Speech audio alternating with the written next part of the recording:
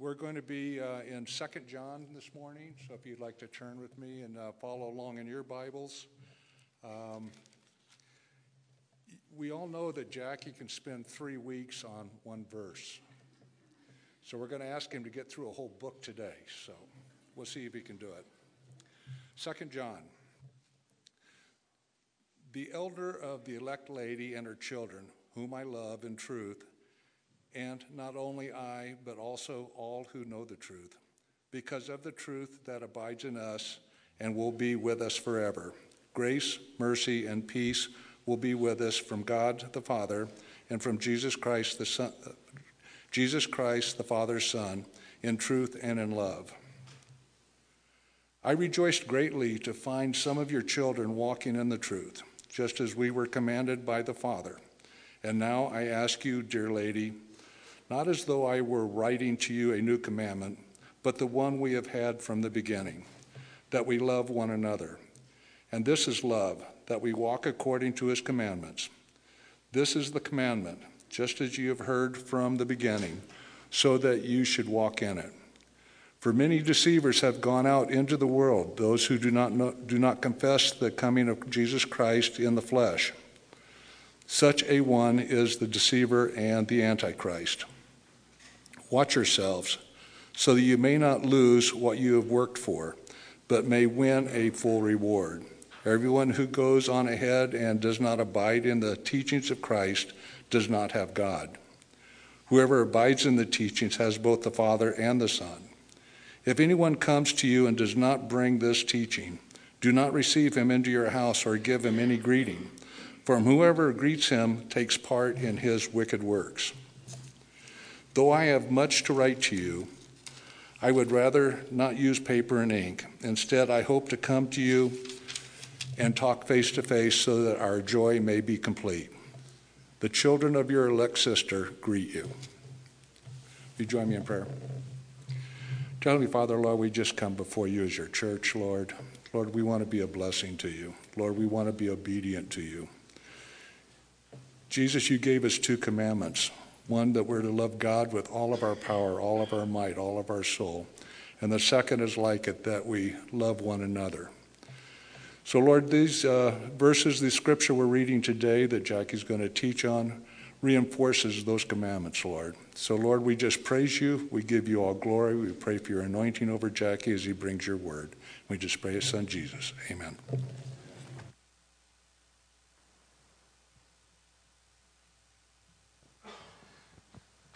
Oh, God is good. I'm a testimony of his goodness. 1st, 2nd, and 3rd John deal with 2 primary subjects. Things that we have a hard time comprehending. And 2nd John's going to focus on the errors that we'll get into. Actually, 2nd and 3rd John. The 2 main issues is what? Love your brethren, love one another. The second one is beware deceivers.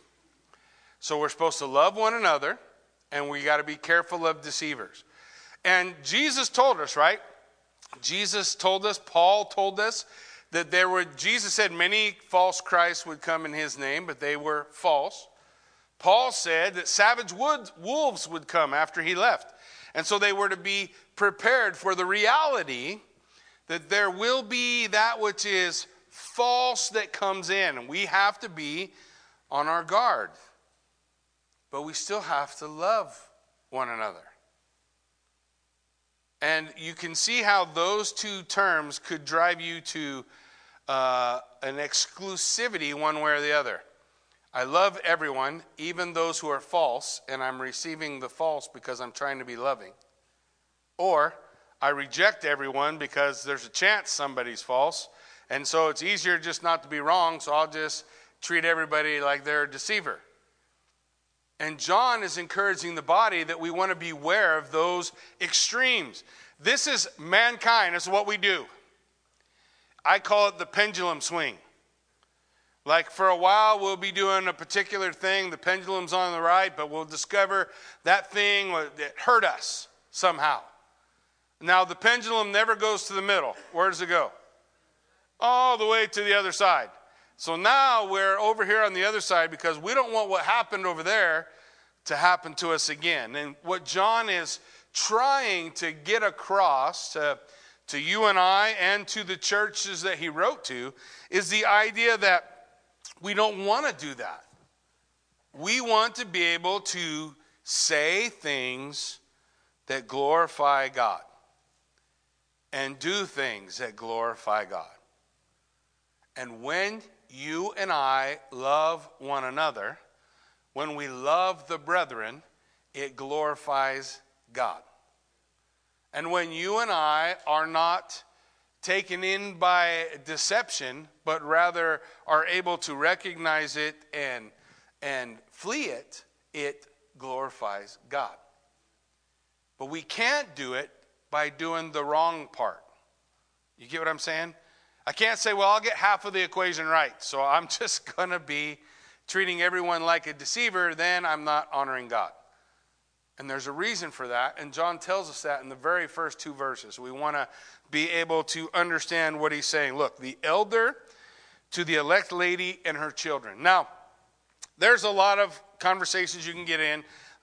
Who's John writing to? Some would say he's writing to Mary. Some would say he's writing to a woman who has a house church in her house. I take these as metaphor. John is calling himself the elder because he's the last disciple left. All the other guys are dead. So he's it. The elder. Not an elder. Not a elder somewhere. He is the elder. The only one left from the original 12. He's writing this probably somewhere close to the mid-90s, which is pretty close to the end of John's time. So as he's laying this out, he calls himself the elder, and then he's writing to the elect lady and her children. Now, the Bible would tell us that the church is the bride of Christ, right? And so this is a letter to the church. Obviously, the person who received it understood who it was coming from. So these are people within John's ministry that he reached out to. Unanimously, this is accepted as John. It's the same kind of writing, same style, same subject, 1st, 2nd, and 3rd John. Now, here's the interesting part. 1st John gives us the overarching teaching. Then 2nd John focuses on corporate, the idea of what's happening in the church. And 3rd John's going to zoom in to the individual and discuss these same things. So we'll see 3rd John next week. I am definitely going to finish 2nd John. Well, we'll see. Okay, so the elder, John, to the elect lady, that's the church.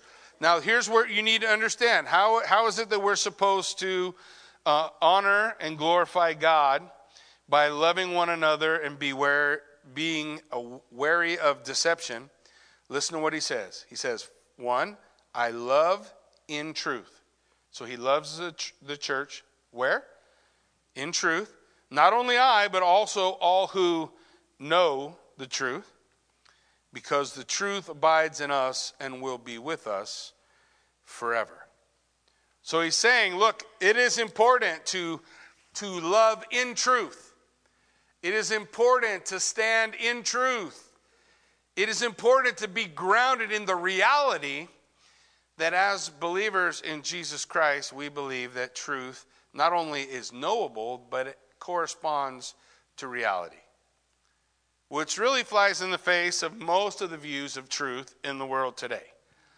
You have cultural relativity, you have societal relativity, you have personal relativity, but they all have one thing in common. All 3 of those views would state that truth is not knowable except for the individual that knows it.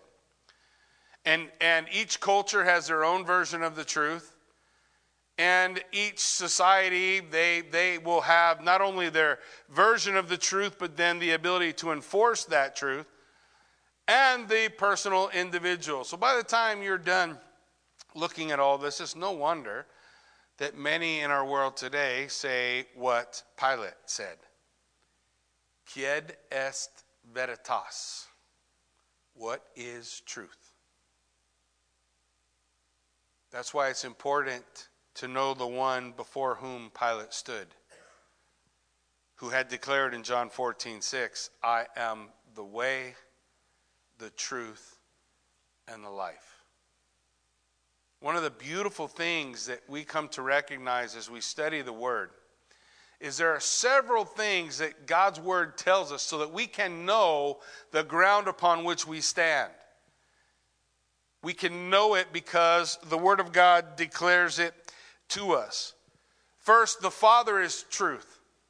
That's Deuteronomy 32. The Father, God the Father, He is truth. He is righteous. He is just. He is holy. The Son is truth. I just told you John 14:6, but there's many others. The Holy Spirit is truth. We'll read that in just a moment. The Word of God is truth. John 17, right? Thy word is truth.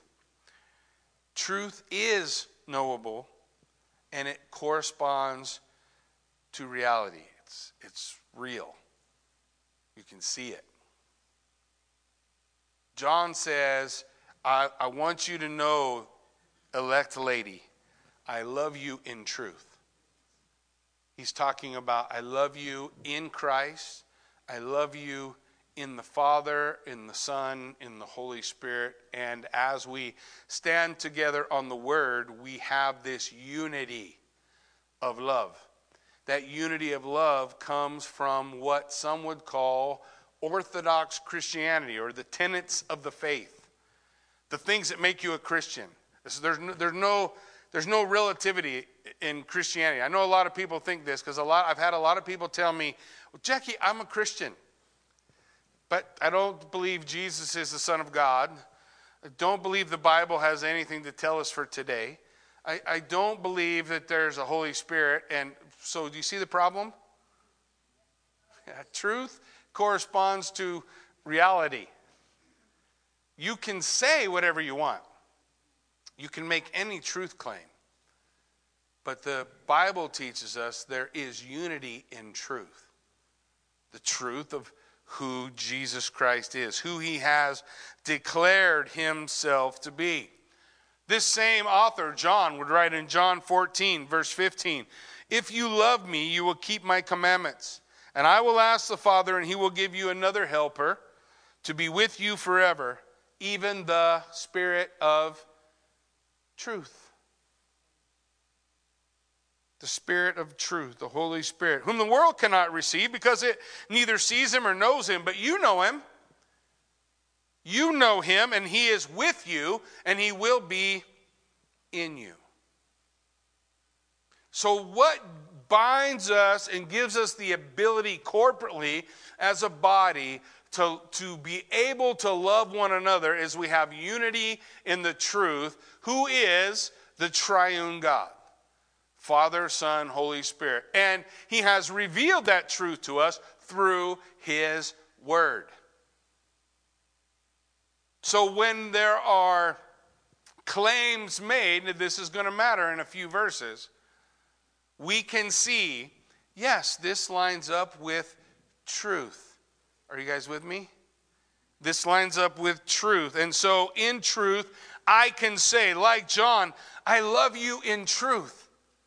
Because we're standing in the doctrine of Jesus Christ. I can say not only I, but everyone who's standing in the doctrine of Jesus Christ can say, I love you in truth.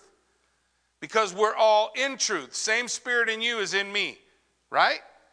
Is the triune God divided? No. What about the church? Why do you think that is? Now, I don't have a problem with denominations. Most of the time, denominations is just a way to decide, here's the things we like about how we are going to organize the body, how we're going to run the church, how we're going to worship, those things. That's the majority of denominations. It's not a different Jesus, right? But there are some that it is. Beware deceivers. My little children, love one another. Stand in truth. Look at verse 2. Because the truth does what? It abides in you. The truth abides in you. Means It's walking in you. It's living in you. It is there to help us comprehend what I'm doing. Now, it's not the idea of subjectivity. You guys ever get into an argument with somebody about a subjective point? Like, I think that shirt is ugly. Well, I think that shirt is not. Well, I don't care. I think your shirt is, that's subjective, right? Is there some way to be objective about it? Maybe on one extreme or the other, but for the most part, that's subjective, right? That's the area of feelings. When someone says, God told me that that's making a truth claim about the Lord, we ought to be very careful with. I'm sure most of us, if we're honest at one time or another, perhaps have had that bite you. We want to be careful about the words that we use. But when someone makes a truth claim, the Lord told me, I should be able to line that up with the truth of Scripture, right? Because the truth of the Spirit does not negate the truth of the Word, does it? Now, what if the Holy Spirit tells me something and you say the Holy Spirit told you something and they're not the same? What's the tiebreaker? The Word of God. We've got to come to the Word of God. We've got to focus on what does the Word say? And the end of it, most of the time when people tell you they have a word of the Lord for you, it's because they want you to do something. It would be easier just to say, I want you to do something. Wouldn't it? So we want to say, no, I want to come bearing truth. Now, when somebody makes that claim, we can sit down. I've had brothers come to me and say, Jackie, I have a word from the Lord for you. And we sit down and I've had people prophesy over me, prophesy word over my wife and I, over ministry here at Calvary Chapel Buell. And I always say the same thing. Thank you. And then I wait to see if these things are true. Because what God says will always be true, right? It will always be true. So we can love one another, standing in the unity that God gives us that is bound in the truth. Because the Father is truth, the Son is truth, the Spirit is truth, the Word is truth. We're able to stand in this realm and in truth learn how to love one another. Now look where he goes in verse 3. Grace, mercy, and peace will be with us from God the Father and from Jesus Christ the Father's Son in truth. He says it again, doesn't he? In truth and love. And I love these three things he talks about. We're going to have grace, mercy, and peace. Now, grace is an unearned gift. An unearned gift, something you don't earn, you're not good enough to get, you didn't work the amount of hours to receive. That's grace. The Bible would declare to us in Ephesians 2:8, for by grace you have been saved through faith. And this is not your doing. It is the gift of God. Get it? It is the gift of God. This salvation we have through grace by faith. It is something God has given us. We didn't earn it. I wasn't good enough for it. I didn't do enough good deeds to receive it. We are saved by grace. 1 Timothy 1:14 says, and the grace of our Lord overflowed for me with the faith and love that are in Christ Jesus. You know who's talking? Paul is talking in 1 Timothy. You remember what Paul did? Paul killed Christians. He went around and killed them. He imprisoned them. He made sure that they were put to death. He held the coats of those who were stoning them, right? We all are aware. So when Paul says, man, when I think about the grace of the Lord that overflowed to me, because everything I did was not deserving of it. And I want you to understand that Paul's salvation is not something out of time. Paul's salvation is the same way you got saved. It's the same way I got. We were all once dead in our trespasses and sin, but God, he spoke into our life, didn't he? Yeah. Just like he came to Paul on the Damascus road, right? And everybody likes to say Paul got knocked off his horse. But you guys know that there's no horse in the Bible. It doesn't mean he wasn't riding one. Maybe he was. But nonetheless, there's a song Hank Williams Sr. wrote. You know what it's called? I Saw the Light. There was another guy who used to be a slave trader, and he said, once I was blind, but now I. You guys understand what they're describing is the intervention of God into the life of the lost person. You don't discover God. God reveals himself to you. He reveals himself to you. He reveals himself to you through his word. He reveals himself to you through another believer, someone sharing the gospel with you. Perhaps you came to hear a boring preacher and he said something and the Holy Spirit used that thing to prick your heart. Whatever it is, doesn't matter. It's God who reaches us. That's called grace. I didn't deserve it. I don't deserve it. I know who I am. And every other human being who knows who I am says the same thing I do. Yeah, you don't deserve that. You don't deserve that. I had a buddy in the Marine Corps. His name was Tony Arsenal. And when the years I was in the Marine Corps were we call them the dark ages. Was really bad. I was a wretch in those days. And I remember calling him like, I don't even know, 15 years later, and now I'm in ministry. And so I'm calling Tony. Tony goes, oh, Jackie, how are you? Oh, I'm great. He says, so what are you doing these days? I'm a preacher. And he was dead silent for like a minute. And then he said, do they know who you are?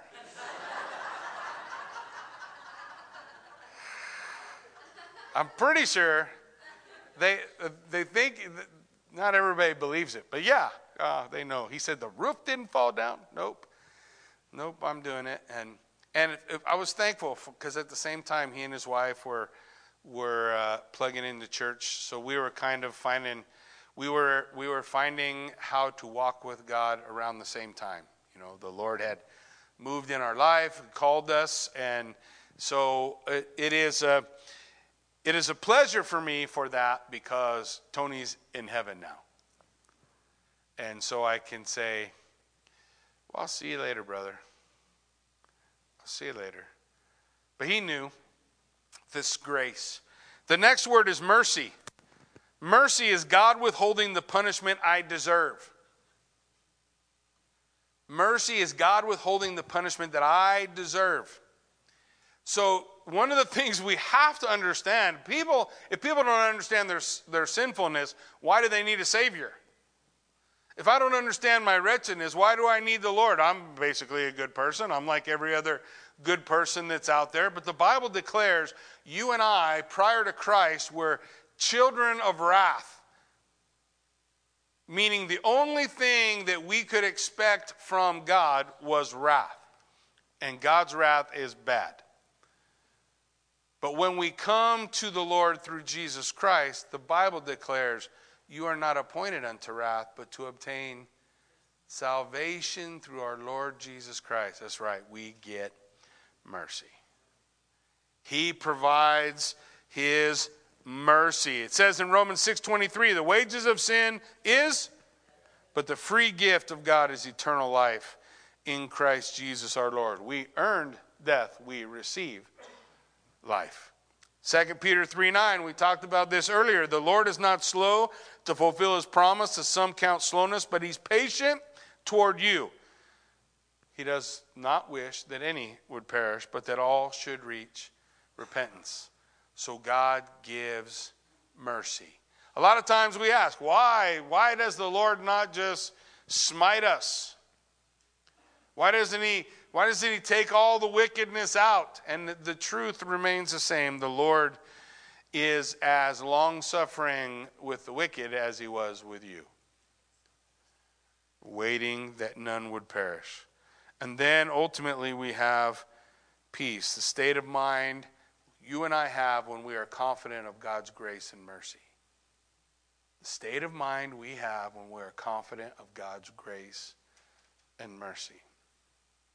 Jesus Christ is my peace.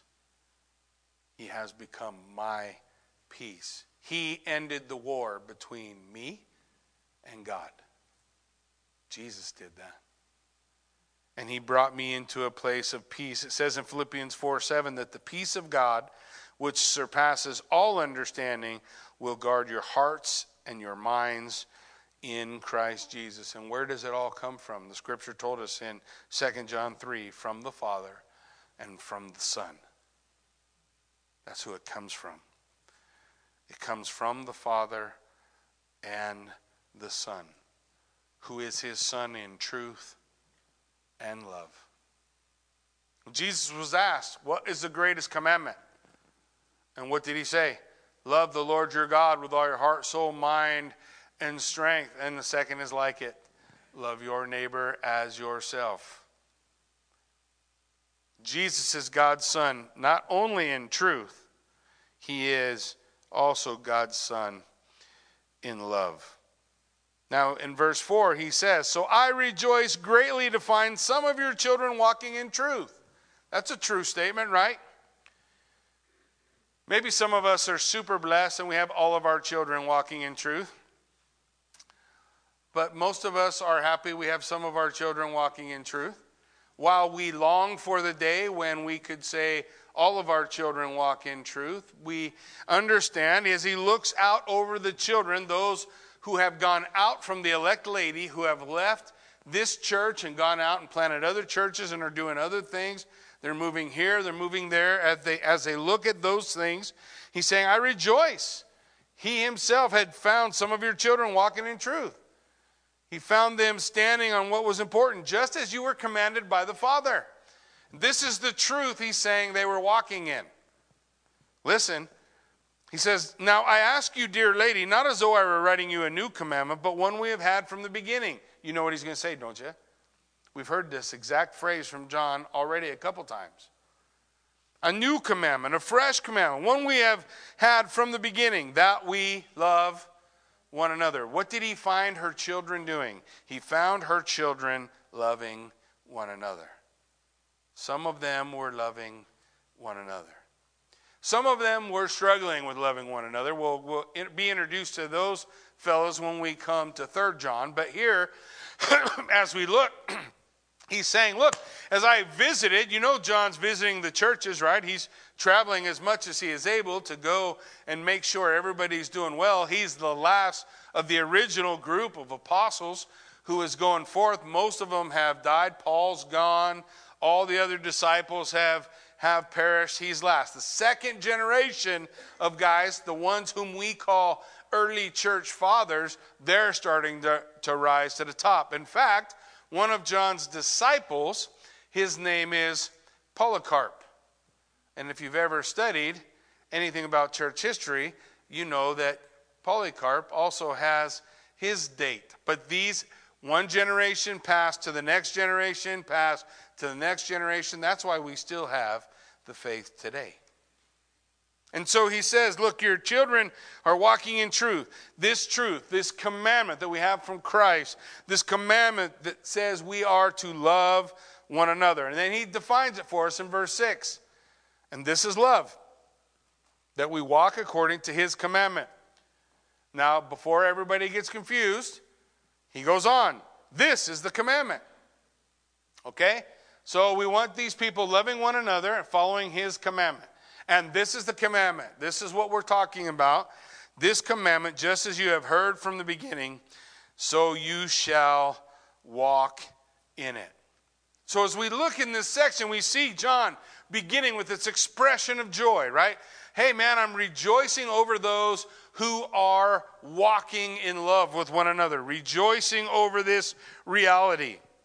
In 1 John 3:23 it says, "And this is his commandment, that we believe in the name of the Son, Jesus Christ, and love one another, just as he commanded us." Just as Jesus commanded us. John 13:34. Same writer. "A new commandment I give you, that you love one another." And here's the new part. "Just as I loved you, you are to love one another." John is saying, I'm rejoicing because I found believers out there doing this. So the good news is, it's possible. The bad news is, it was only some of them. So we've got things to work on, right? And as we look at it, we understand that the ability to love one another is founded or rooted in truth. The truth of God and the truth of his word. And so, rooted in truth, we have growing out of that the ability that you and I have by the Spirit of truth that is within us to love one another, which is a commandment Jesus gave to the church. And do you think those have nothing to do with our relationships with one another? Is there ever going to be a time you need to extend grace to a brother or sister? Is there ever going to be a time you need to extend mercy to a brother or sister? Is there ever a time you're going to need to pursue peace with a brother or sister? So John, writing to the church, he doesn't just randomly choose his words. He's not just throwing this greeting together and we just say, well, he's just saying hi. No, what did he say? Grace, mercy, and peace to you from God the Father and his Son, Jesus Christ. He's saying, here's the blessing that you need as you are desiring to love one another. You're going to have grace for each other. And you're not going to want to do it.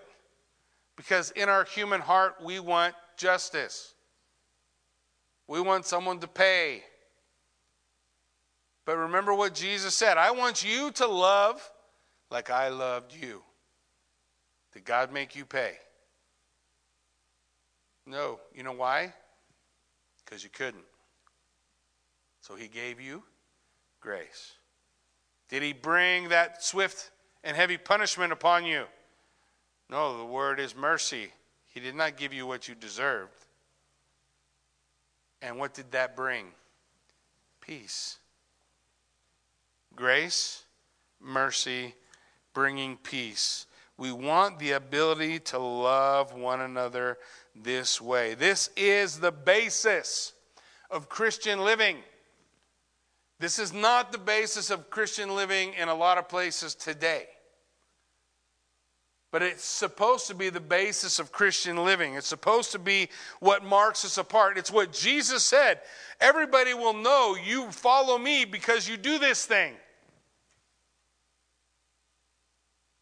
We need to grow in that. Lay down your sword. Put away your weapons. Love your brother.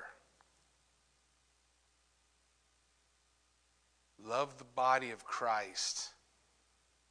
Don't allow the body of Christ to be divided. Don't allow the body of Christ to be destroyed because of that. Listen to what John wrote. Same author, 1 John 3:16 and 17. By this we know love, that he, Christ, laid his life down for us. Now, I could just say that means he wants us to lay our lives down for others, but I don't have to because he wrote it. He goes on to write, and we ought to lay down our lives for the brethren. We ought to lay down. What is that? What is implied by that statement? We ought to be doing this implies that we struggle doing it, right? We ought to lay down our lives for one another. We grow up in a very selfish culture. We grow up in a very selfish society. We've been sold all of these things since we were children.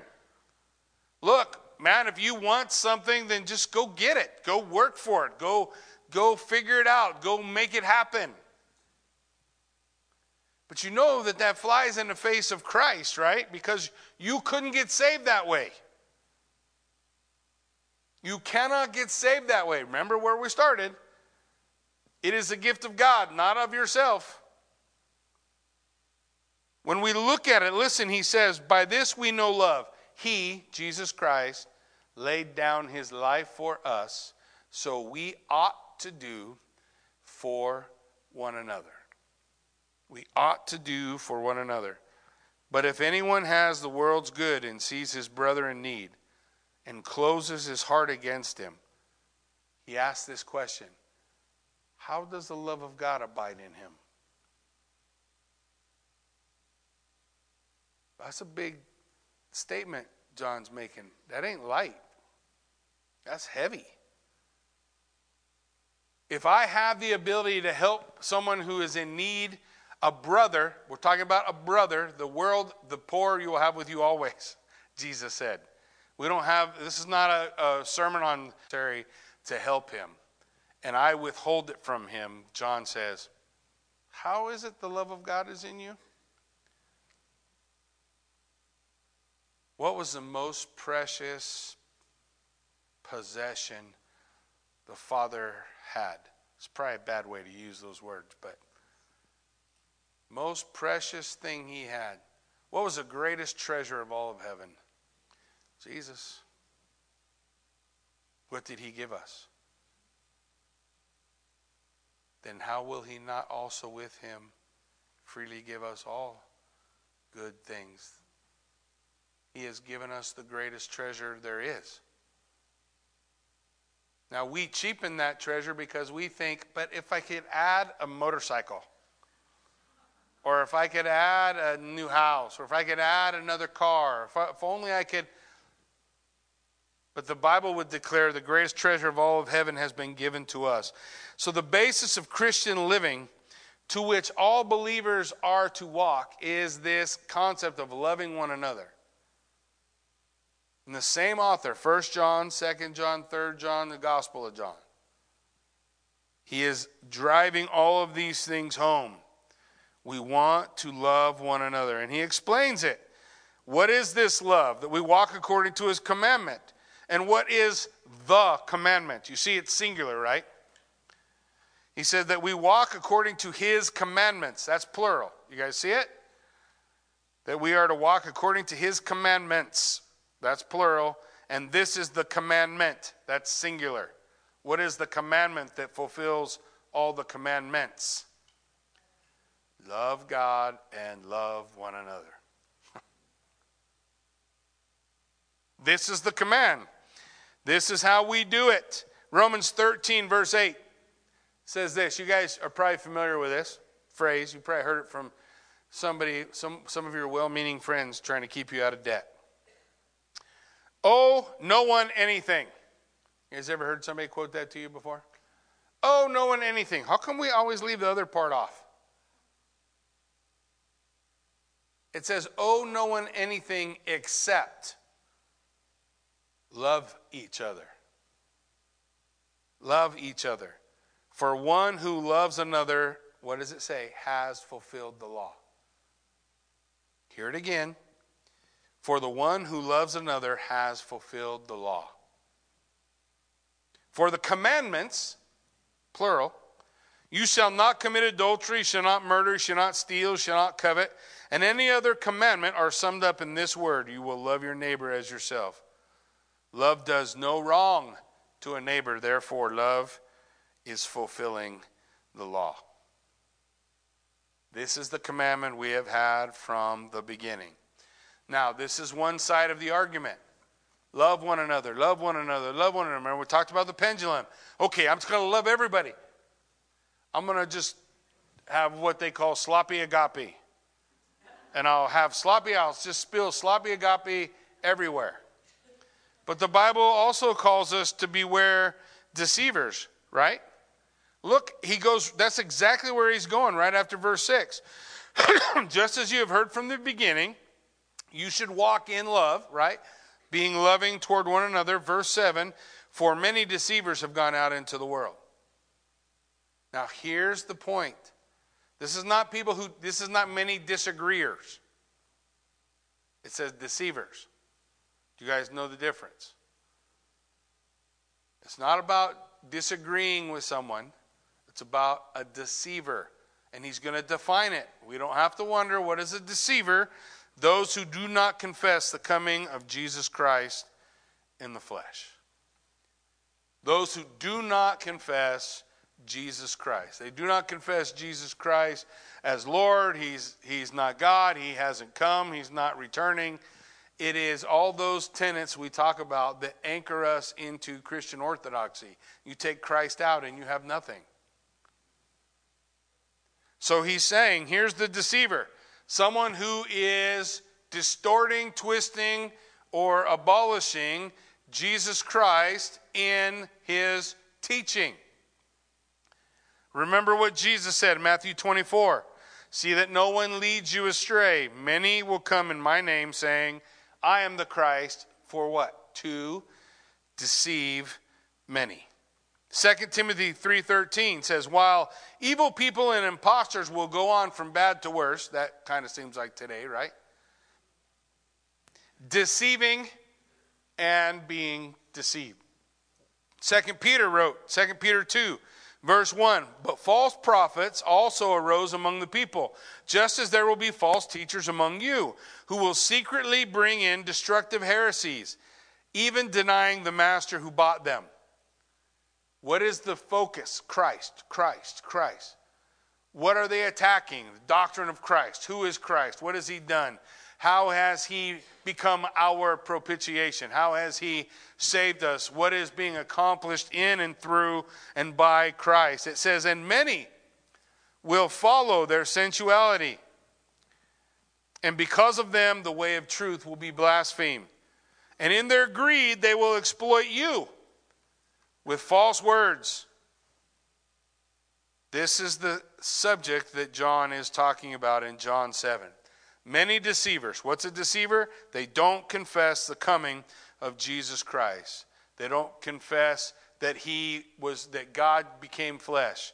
They don't confess that he did the things that Scripture declares he did. Because we have to stand on the truth, and the truth is bound up in the triune God and in his word. They are denying that. They are even denying the very master who bought them. Listen to what John writes in verse 8.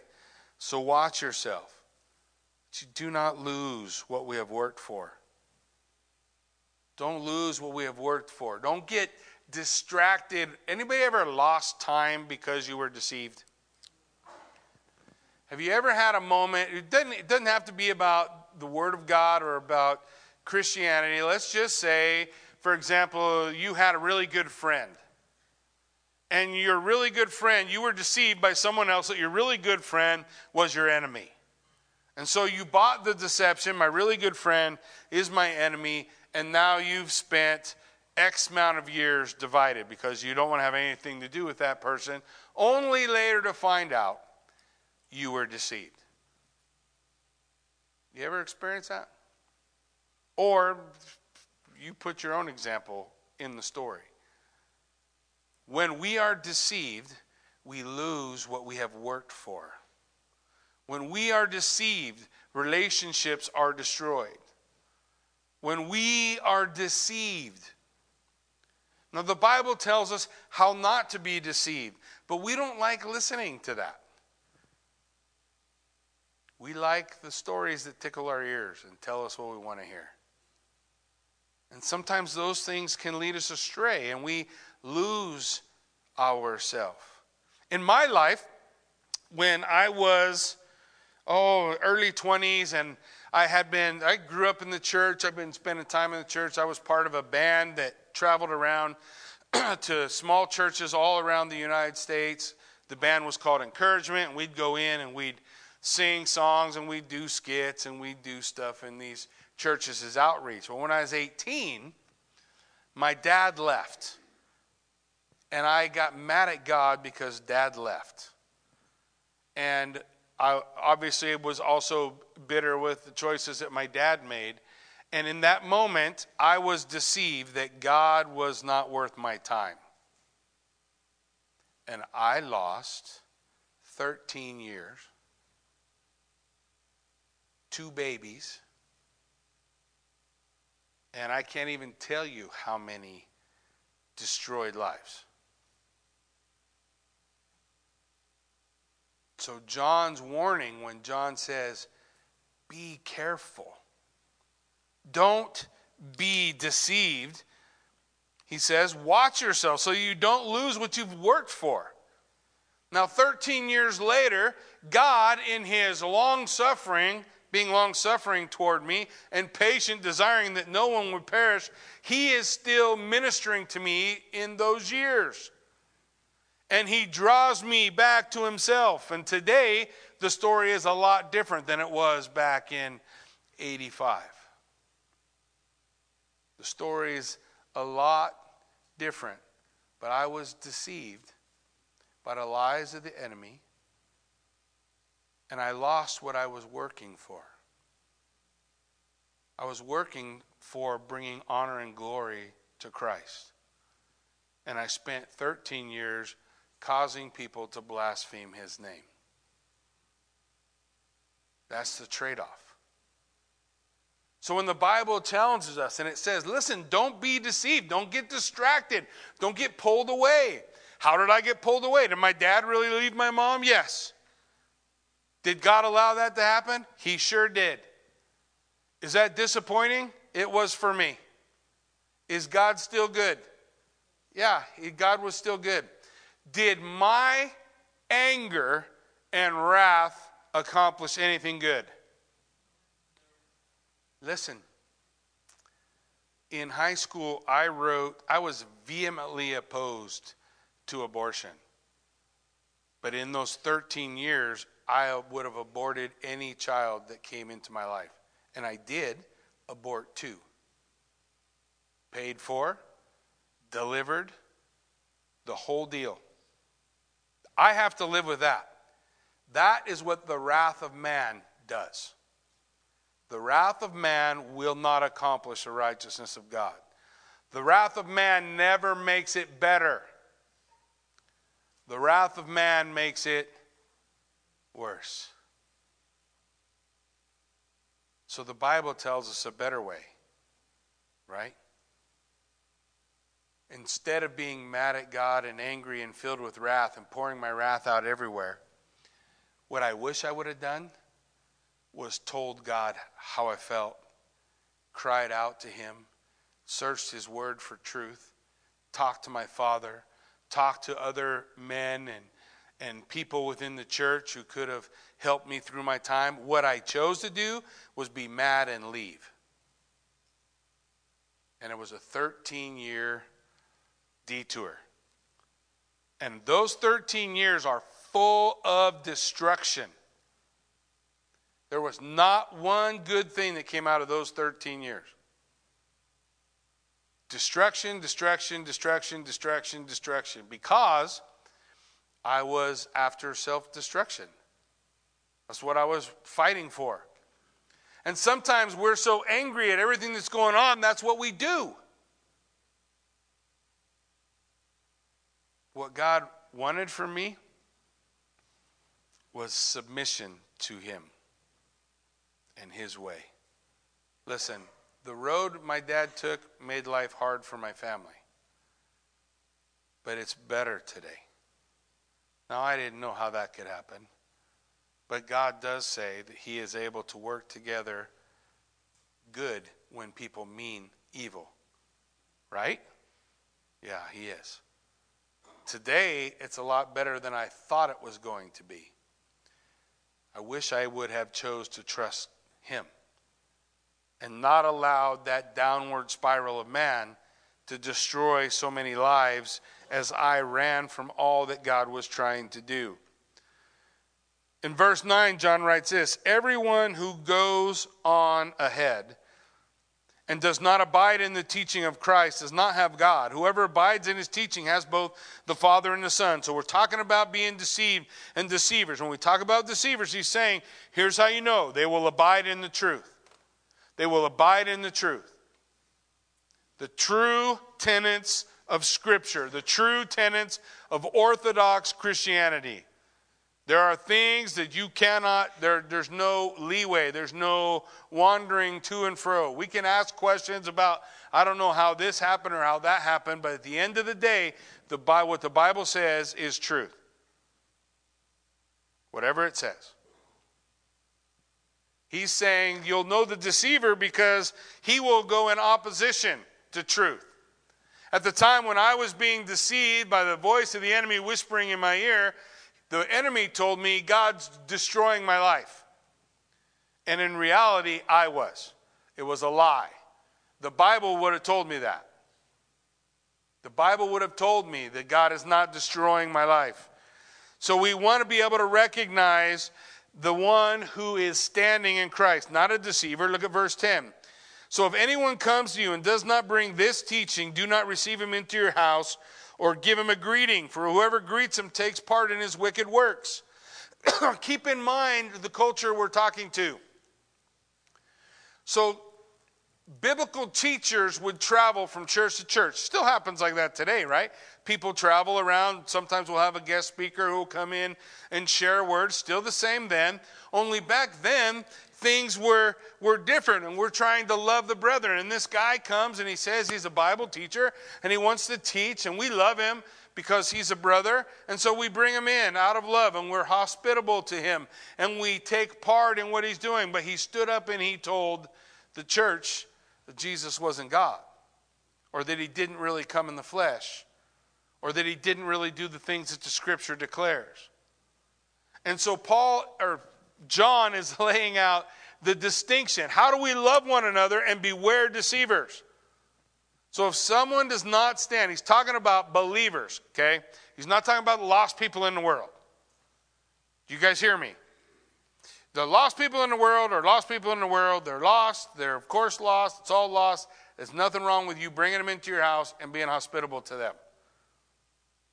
He's talking about someone professing to be a believer in Jesus Christ, professing faith, who wants to teach things that are not in accordance with the Word of God. And John says that's where you draw the line. That's not someone to love. You don't give him hospitality. You don't bring him in your house. You don't take part in his ministry. You don't give him access to your children. You don't give him access to the body of Christ. You leave him on the outside.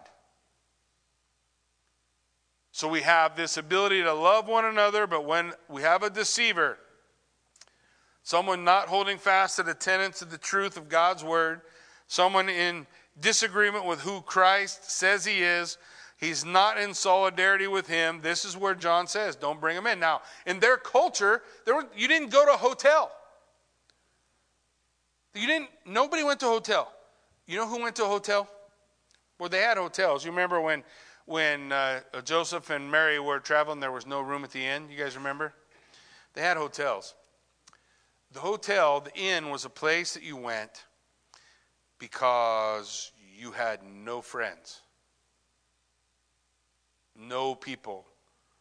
In ancient Near Eastern culture, it was the height of inhospitability. Is that a word?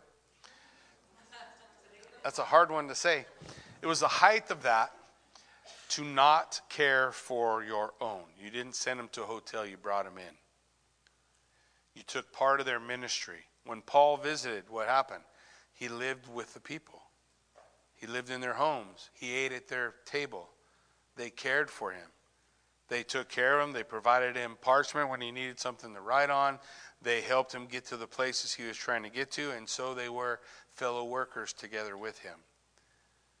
John is saying, if a false teacher comes through, you don't do that. You love the brethren, but you got to make sure you're talking about brethren, not the false. The one professing. I've had these conversations before with a brother the Bible actually gives several distinctions for brothers in Christ, right? And so I had this fellow that I was ministering to, and he was coming in, and he told me one day, he says, "Oh, you know, Jackie, me and my girlfriend, he let slip. People never know, they let slip a lot, but he let slip, hey, me and my girlfriend are living together." And so I'm like, "Oh, why do you have to tell me that? Just don't tell me. Don't tell me." But he told me, so I said, okay. So I opened up the book of Corinthians and I had him read.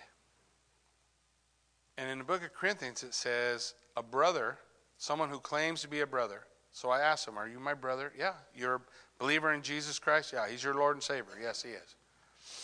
Then the verse goes on to say, "and lives in sexual immorality." Have nothing to do with him.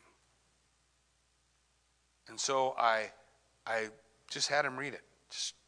And then I asked him, "What do you want me to do? How am I supposed to do this?" The Bible tells us how to have our interactions with one another if we'll be obedient. And that brother took a long road. He's in prison today. Yeah. Not currently for trying to kill his wife, but that's where he's at. He's in prison. He still calls me every once in a while. You know what has brought him every time? You know what has brought him into prison? It starts with a domestic event with a girlfriend he's living with. Every single time. I think he's been there 7 times. He spent, in fact, I've known him since 2010 probably. So what year is it? 2021. So however long that is, he's been in prison most of it. Because, well, the Word of God surely doesn't mean that you shouldn't live like that. Does it? Every time he's in jail and I talk to him, you know what he says? "Jackie, I'm not going to do it again. When I get out this time, I'm not going to do it. I'm going to stay away," which is a bald-faced lie. "I'm going to stay away from women. I'm not going to be anywhere near a woman." It's like, no, brother, we know that's not going to happen. But what if you did it God's way? What if you just said, "You know, I'm going to be obedient to what the Word of God says. I'm going to do that." What if I do that? Don't be deceived. We are to love one another and be there for one another. But we got to be careful not to be deceived and watch out for deceivers. Deceivers. Now listen, I'm not saying that someone who is living out of wedlock is a deceiver. I'm saying they are deceived. You are being deceived. The enemy is telling you it's no big deal. It's okay. And it's going to wreak havoc. Because just like the wrath of man will not accomplish the righteousness of God, the sinfulness of man won't either. Now listen to what John declares in verse 12. This is it. We're all done. "Though I have much to write to you, I would rather not use paper and ink. I hope to come to you and talk face to face, so that our joy will be complete. The children of your elect sister greet you." So the other churches are greeting. John's hoping to be able to come and stand before them and provide the blessing that he gives here. I want to give a blessing. Love one another. Beware deception. Don't be deceived. Walk in truth. The Word of God is truth. Amen? Why don't you stand with me? Let's pray. Father God, we thank you for this time, Lord Jesus, that we are able to study your Word, Lord, to come together.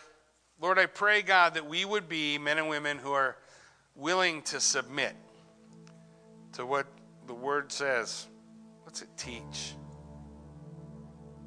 We can fall for the lies of cultural relativity, which says none of that stuff Jackie talked about really matters anymore.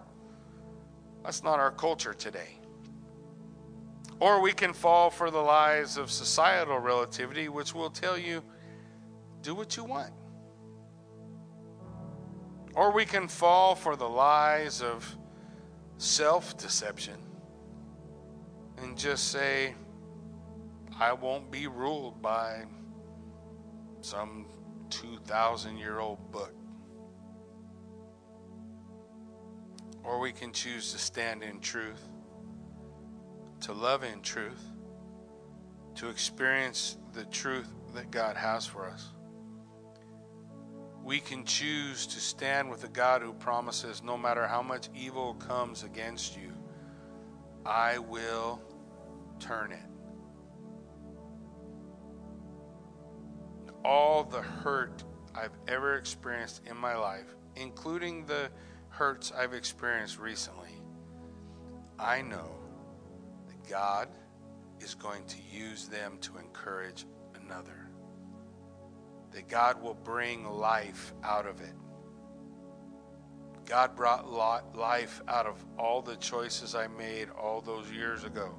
God brought life because He is the God who is living.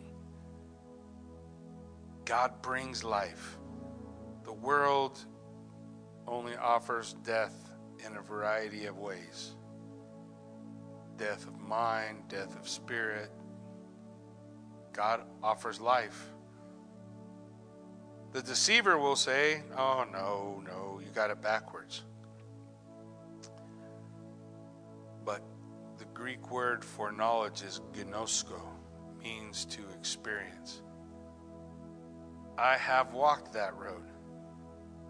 I know where it goes.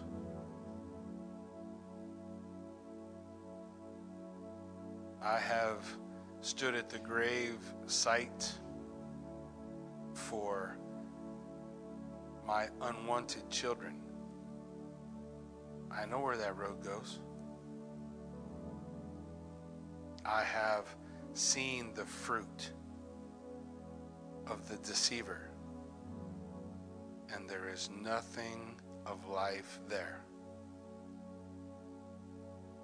So, my little children, don't be deceived. Learn to love one another and stand in truth. God be with us till we meet again. In Jesus' name.